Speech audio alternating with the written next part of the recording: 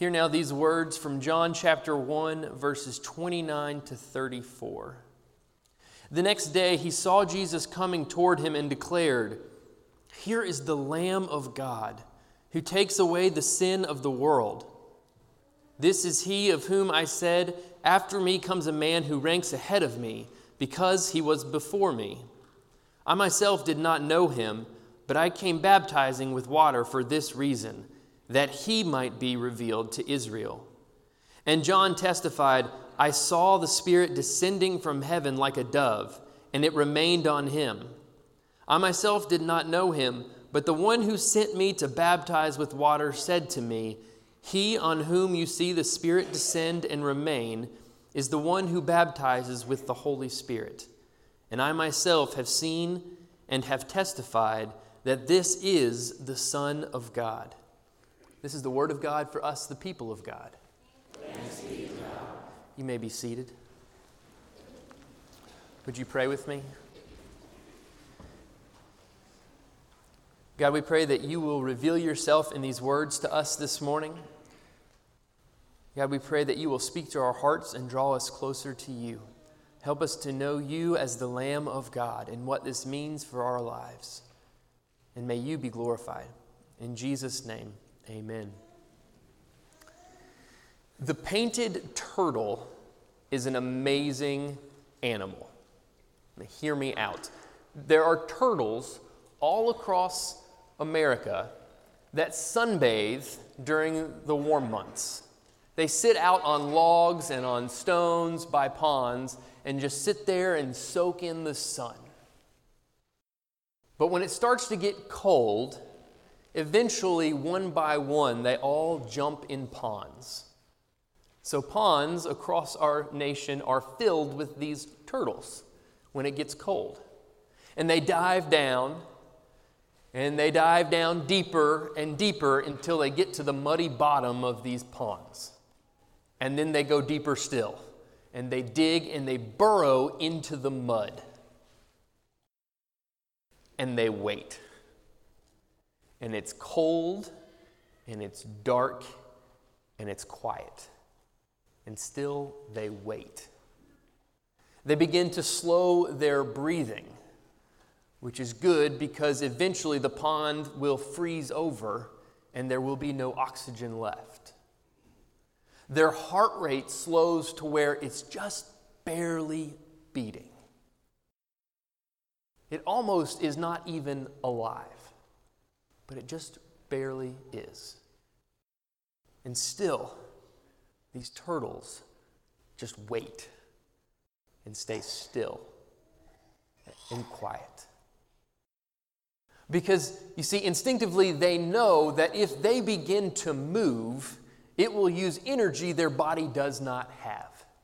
Their very attempt to save their life by escaping will end their life. And so they wait. In fact, they wait so long that the nutrients they need to survive, they begin to draw out of their shell and out of their bones the calcium that they need, to the point that they begin to lose their shape. They start to disintegrate almost. And still, they wait. And they're quiet in the darkness.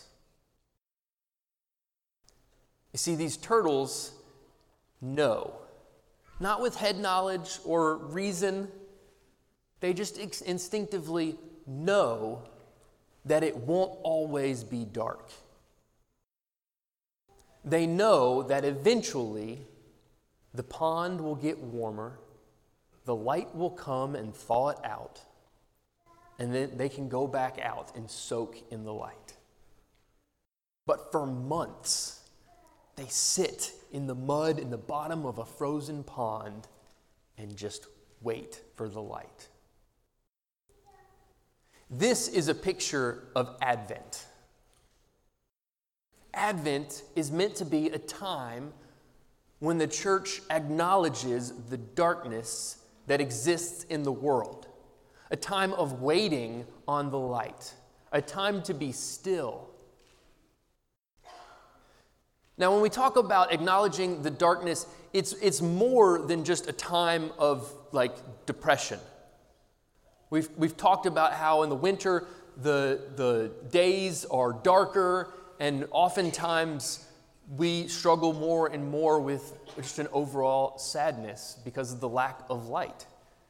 But the church season of Advent goes beyond that. It's a time of acknowledging a spiritual darkness. It's a time of acknowledging that there is brokenness in our world, in our land. It's a time of acknowledging that I have participated in that work of darkness. It's a time of acknowledging that my own sin is a part of a collective sinfulness of this world that permeates creation. But we do that knowing that it won't always be dark. We do that because we have hope that there is light to come. The main character of Advent is not cute little baby Jesus. The main character of Advent is not sweet, young, pure Mary, or Joseph, or the donkey they rode on, or the star, or any furry sheeps that are around the manger. The main character of Advent is John the Baptist, because he came into a time when there was darkness, and he pointed people towards the light. See, when John came on the scene and started baptizing people, the priests and the Levites came to him, and they had one question for him. They said, "Who are you? Who are you?"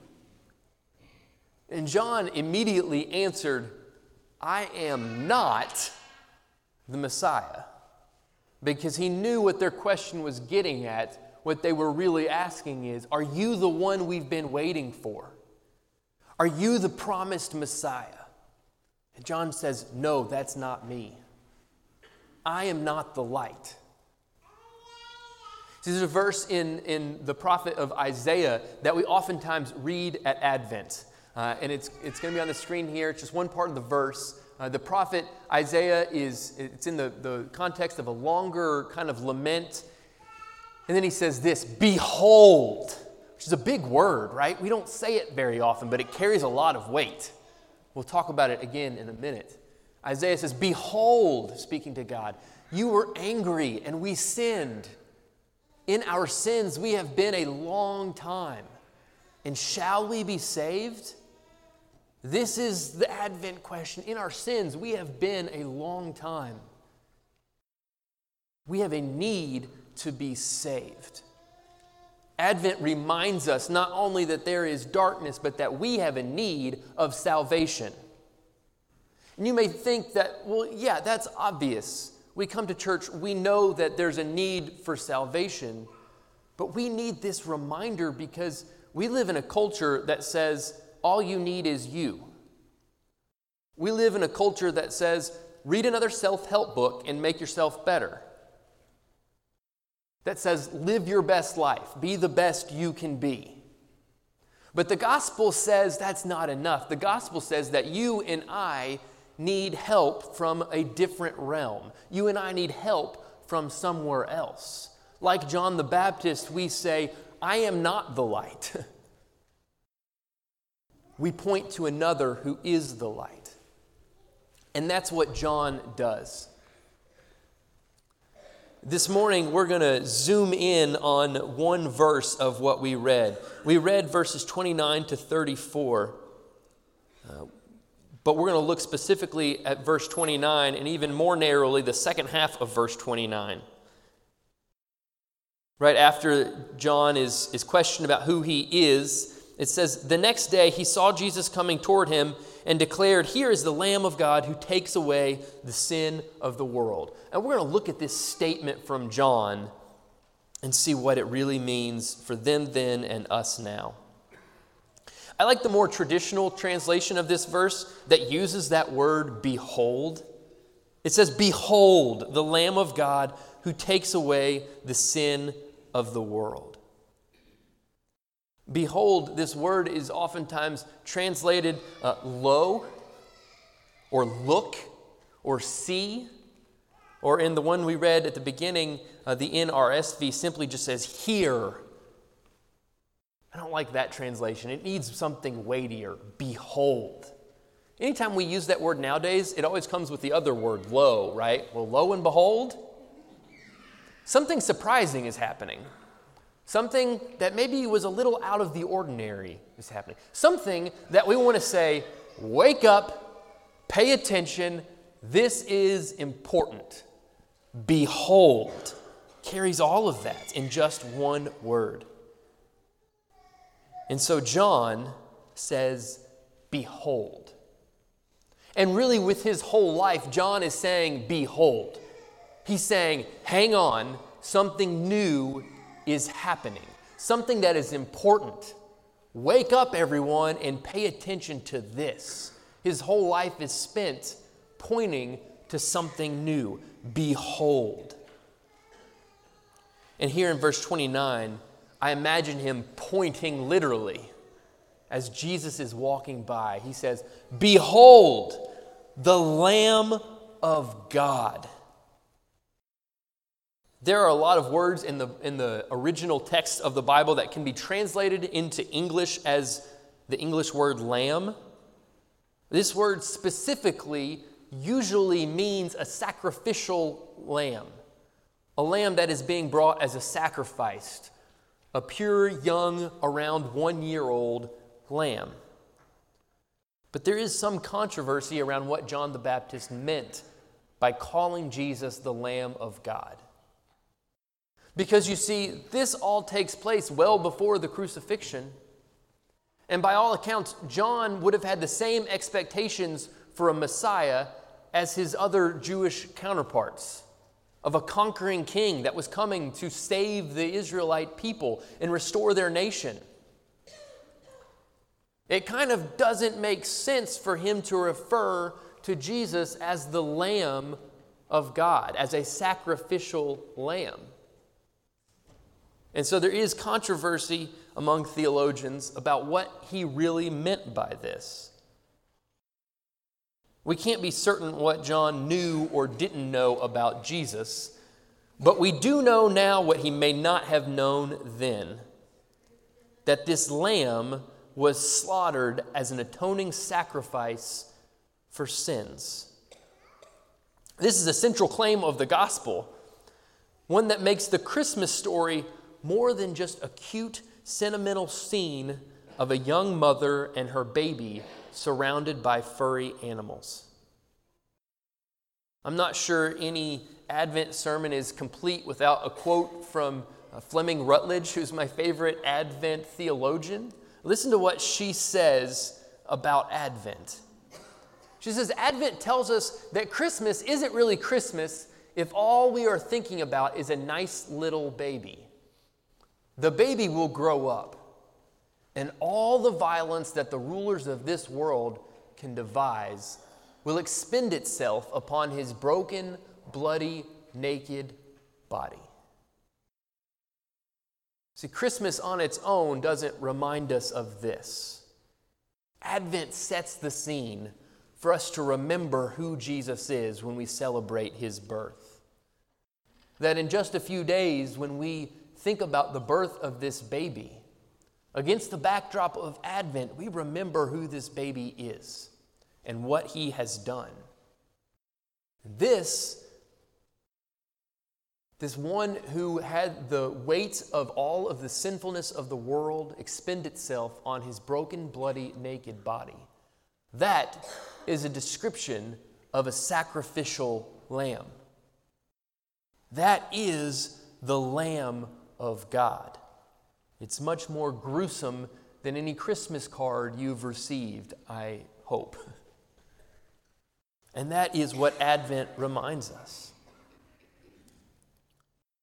This sacrificial lamb is usually brought by the people. Throughout the Old Testament, people bring a sacrifice to God and they offer their sacrifice to atone for their sins. They are the ones making the sacrifice. But behold, something new is happening. This is the Lamb of God. God himself is the one showing up with the sacrifice. And in fact, he himself is the one showing up as the sacrifice. In case his audience didn't understand this, John makes it clear what the function of the Lamb of God is, what its purpose is. John says, "Behold, the Lamb of God who takes away the sin." This Lamb of God removes sin. The turtle remains in darkness because he knows the light is coming. He has an instinctive trust that it won't always be dark. Those of us who know Jesus Christ as the Lamb of God can acknowledge the darkness of this world, the darkness of our sin, because we know that it won't always be dark. We know that sin and darkness is being removed. The Lamb of God takes away sin, your sin and mine. See, Advent is still a hopeful time. It's not all despair and gloom. This is a joyful message. The Lamb of God takes away your sin and my sin. No matter what your sin is, and no matter what my sin is. It's not just disregarded. It's taken away. It ceases to be yours, and it ceases to be mine. Behold the Lamb of God who takes away the sin. Our 21st century American perspective focuses us on ourselves or on others individually. When we hear messages about forgiveness of sin, we automatically think about the individuals being forgiven as a result of the Lamb of God. But remember, I said at the beginning that your sin and my sin has helped create a collective sinfulness, a collective evil, a collective brokenness that permeates all creation. And what John says is actually quite amazing. Just like in English, there's a way to make a word plural in Greek, and it's very clearly singular here. Behold the Lamb of God who takes away the sin of the world. This collective sinfulness that I have participated in and that you have participated in. This darkness that is over the earth because of sin. It collectively is being taken away. It collectively is being restored to a new creation. And that is what John says when he says, "Behold the Lamb of God who takes away the sin of the world." Not just me, not just you, but all of us together, the brokenness that exists. And so, at the end of the Advent season, now we get to move from the season of Advent to the season of Christmas. The 12 days of Christmas is not just a song, it's a church season that's 12 days long, beginning on Christmas Eve. And so now as we come to a close of this service, the next time we'll gather, we'll be celebrating a new season in the church. As we end this long night of Advent and move into a season of light, remember that the birth of a baby in Bethlehem is more than a cute, sentimental story. This is the dawn of a new day. He is the light coming to shine in the darkness, and the darkness has not overcome it. Would you pray with me?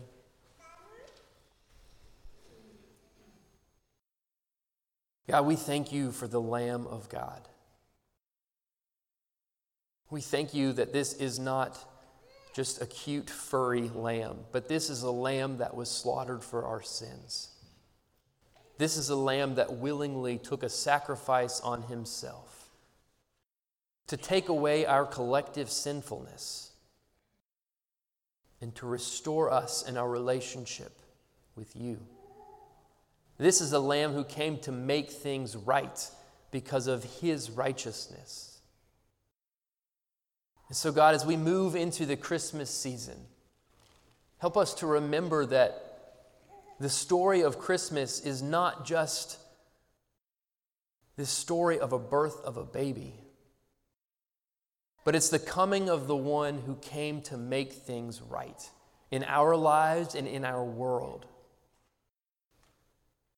Help us to welcome that light into our lives, into our workplaces, into our communities. God, shine that light in us. And as we go out into our world, help us to proclaim with our lives that it won't always be dark, that indeed there is light available to all. In the name of Jesus Christ, we pray through the power of the Holy Spirit to the glory of God the Father. Amen.